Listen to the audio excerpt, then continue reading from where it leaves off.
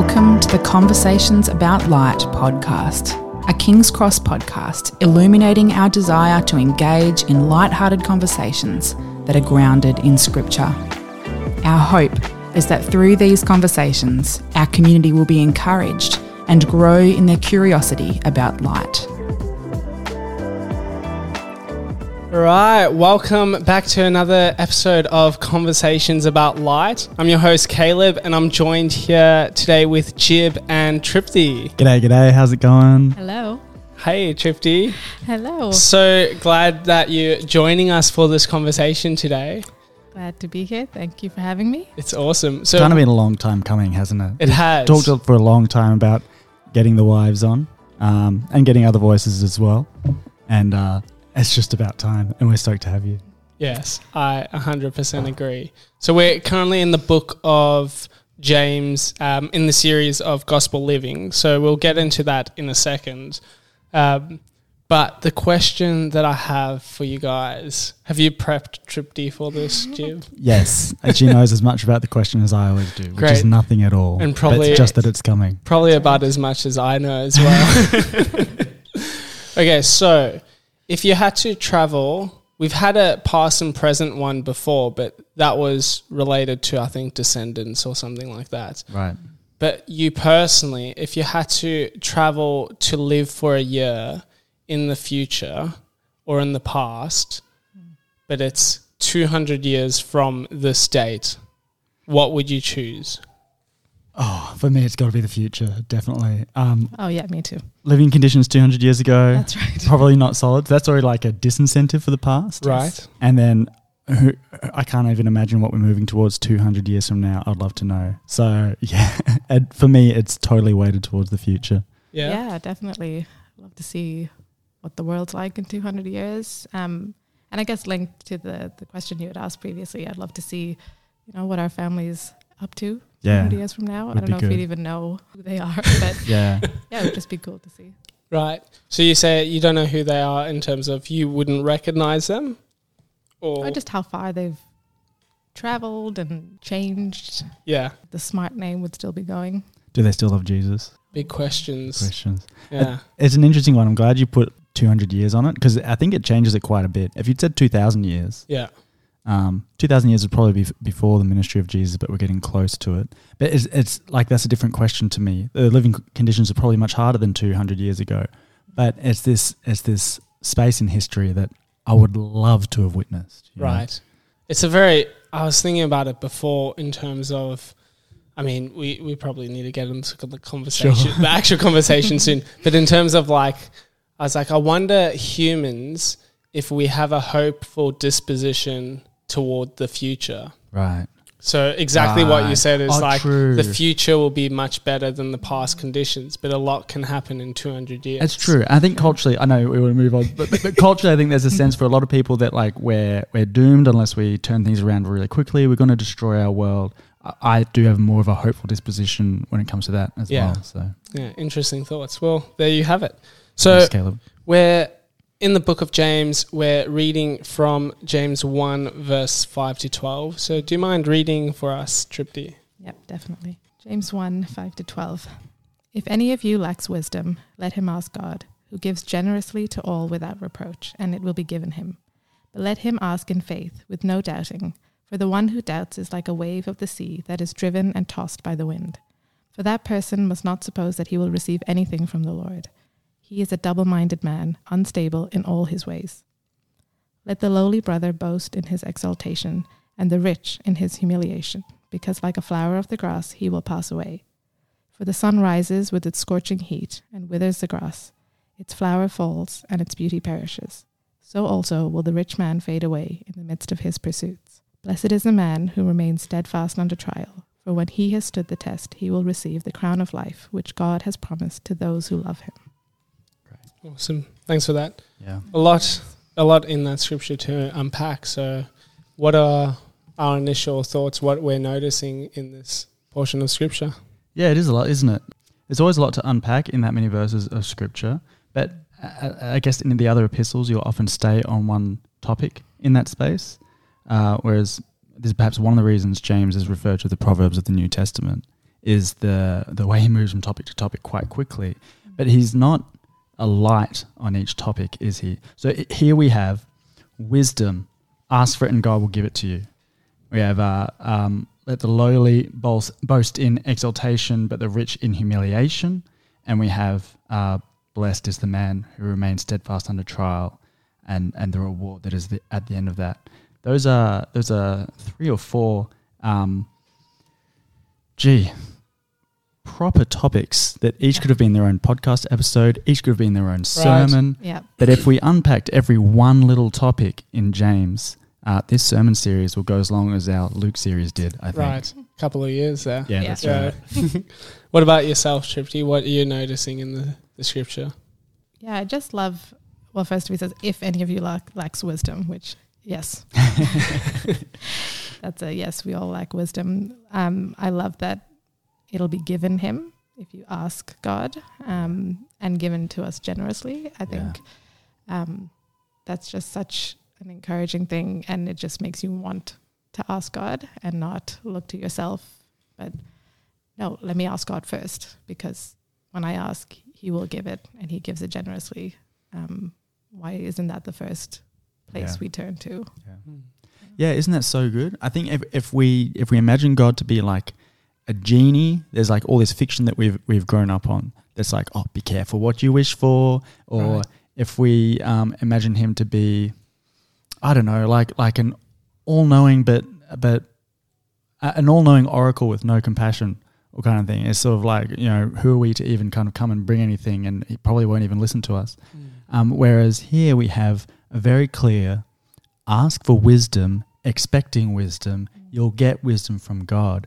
And there's this beautiful basis. James, the letter would have been written probably before the Gospels, but the Gospels happened, like that Jesus' life happened before James was written. And we have these beautiful examples in like Matthew 7, where Jesus says, ask and it will be given to you, because if you who are evil know how to give good gifts to your children, how much more will your Father who is in heaven give good things to those who ask him? It's this understanding that, because we are God's children in Jesus, we get to ask God for good things with the expectation that he'll give good things to us. He's not going to withhold good things from us, and he knows what's actually good, and wisdom definitely always is good. Proverbs is really clear on that. A lot of the Old and New Testament is really clear on that. And so the more we look in the rest of Scripture, the more easily we come back to this guarantee from James.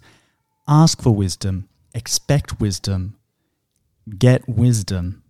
God's going to give it to you. That's a beautiful, exciting promise. That's awesome. What do you think it means when he says, let him ask with faith, with no doubting? Yeah, that's a good question. I think when God doesn't answer our prayer with a yes, or we're asking for with a yes, it's usually it would be for some greater purpose, because he's good. So if he's withholding, if he's not answering that prayer, if he's not giving us that wisdom we've asked for, he's got to have a good reason for it. And it may be that we're not actually walking with him. We're not actually in relationship with him. We're not actually trusting in him. What James isn't giving here is here are the words, here's the question to ask to the open sky and receive a reward. It's not like, hey, God, if you are there, give me wisdom. It's not a way of testing God, but it's because you know your Father and he's good, he will answer you if you're his child. Yeah. So I think that's part of it, and it may be that God does act to help us grow in our faith, and that can be that's probably something that plays into this as well, as to whether or not he's going to say yes. Yeah, awesome. What are some other things that jump out at you? I think the lowly expecting to be exalted, or believing their exaltation, and the rich in their humiliation is an interesting picture. Why do, like Jesus talks about, who's first will be last and last will be first, of course. But why, when we look at the family of God, what it looks like to be in the kingdom of God, why do we see that the lowly lifted up, but the up brought low? How do we see that, Tripthi? Yeah, well, I think from a worldly perspective, being lowly in socioeconomic status, there's hope for you in Christ, because we are seen as Christ by God. We have Christ's righteousness on us. So we may be lowly here on earth, but the way God sees us, and really the only way that matters, is as Christ. And so you are exalted in that way. And then you have the rich who here on earth are thriving and have that praise and sort of honor that's bestowed on them from people around them. But as Christ was humbled, when we are in Christ, we also will be humbled in some way to some degree. And so there is sort of this evening out for all of us, whatever status you have here on earth, God sees us the same, either lifted up through Christ, or humbled as Christ was. And so there's this hope for the lowly, and also this humble reminder of what it is to live a life of faith, a life for Christ. Lovely. That's so good. This is kind of, for the lowly, how kind and wonderful and merciful is God that I'd be seen by him and acknowledged by him and lifted up by him. And for the proud and the rich, it's how great and huge and mighty is God that I'll be so far beneath him in and of myself. Yeah, and then there's this, both will pass away. So you being of a lowly status here on earth, that will pass away as the flower does. And being rich as well, that will fade. So it's still, there's this hope, because it's not going to last forever. Your sort of pain or suffering or trials here, and also the good and the praise and sort of the high status, that also will not last. Yeah. It's so good. And it does bring us to that last bit.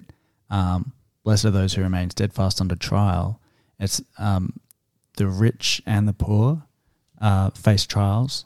The rich and the poor are required to remain steadfast, and that's a work of faith in the goodness of God that is available to anyone and everyone. There's no social status that excludes you. There's no wealth requirement. There's even no cleverness requirement, nor cleverness exclusion. And for all who are faithful to God, they will receive the crown of life, which God has promised to those who love him. That's so beautiful. It's... Oh, go for it. Well, that's the only crown worth pursuing, right? So it's that idea of storing your treasures up in heaven, not here. Yeah. Because the things here will pass, but we are looking forward to eternity. We're looking forward to being with Christ. And so that crown of life, which is eternal life with him, that's what matters. And that's the same no matter what background you have or where you're coming from here, we have that. And so, just this reminder to what crowns are you pursuing here? What crowns do you think will give you life that actually won't? Yeah. And are you pursuing the one, the crown of life that we have been promised?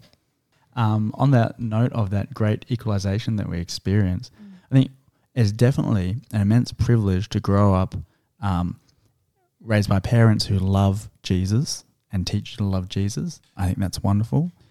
But still, regardless of which culture you're in, regardless of where you are in the world or what your trials are, it is a miraculous work of God that any of us be saved. And so what it means is we can have confidence and determination and resting in the Spirit and boldness in our conversations with anyone, no matter what their background is. I know this is really kind of springing off a tangent from the rich versus poor, but really, whatever your background, whatever your friend's background, whatever your brother or sister's or parents' situation, God can save them from their sin. All they need to do is love him, and people from every single background imaginable have entered into the kingdom because of what Jesus has done. And so that's that that hope that we have. We need to understand that that's all it is that kind of gets us into the kingdom is knowing Jesus and loving him, because that's the hope that we can give to anyone and everyone else as well. Yeah, I like that. It's sort of a reminder of that, like that question of contentment, or where are you putting your heart's desires, or what you're saying before, Tripthi, like what crowns do you have in your life? What are you pursuing? And it speaks into the question of like, is God enough? So if you have little, you can ask that question, like, is God enough in this place? Or if you have lots, it's the same question, like, is God enough? Like, do I need more? And it's that, like, God is enough no matter if you have lots or little. I think it's just a beautiful place to be. So just then, in closing, what's something that we can go into this week thinking about? What's an encouragement that you'd have for the community of King's Cross?